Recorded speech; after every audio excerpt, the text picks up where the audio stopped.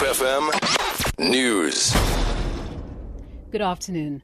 An investigation has been launched to determine the circumstances surrounding the fatal helicopter forced landing at Cape Point in the peninsula. Working on fire pilot Hendrik Marais died while on fire suppression duty following the week-long fires that raged through the Cape Peninsula. The National Prosecuting Authority has confirmed that it has received a docket on the murder of the Van Breda family.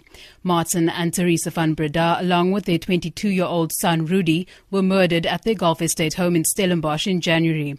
The couple's only surviving daughter, Marley, potentially holds the key to the investigation. NPA Western Cape spokesperson says he cannot confirm whether an arrest is imminent. Reports say the docket contains enough forensic and circumstantial evidence to pursue a suspect. The motive for the attack remains unknown.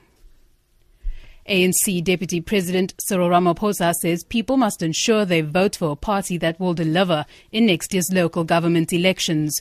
He was speaking in George in the Southern Cape, where he met with the branch members from the region. Ramaphosa was to address service delivery issues and the performance of municipalities in the area. Next year, we remember that we are going to hold local government elections. It's one of those major activities that are going to take place in our country to deepen and broaden democracy. So we're reviving our structures, we're reviving our people, and to remind them, one, to make sure that they vote, and to make sure that they vote for the right political party that is going to deliver. And finally, thousands of Japanese anti-nuclear protesters have marched through Tokyo, urging the government to end atomic bombing in the country.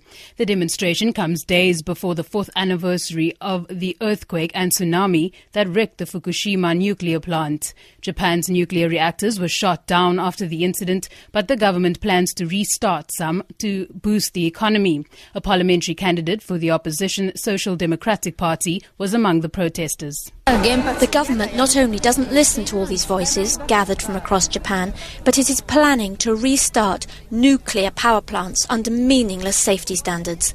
Japan intends to reopen nuclear power plants with no proper plans for evacuation. I see this as the country's crime.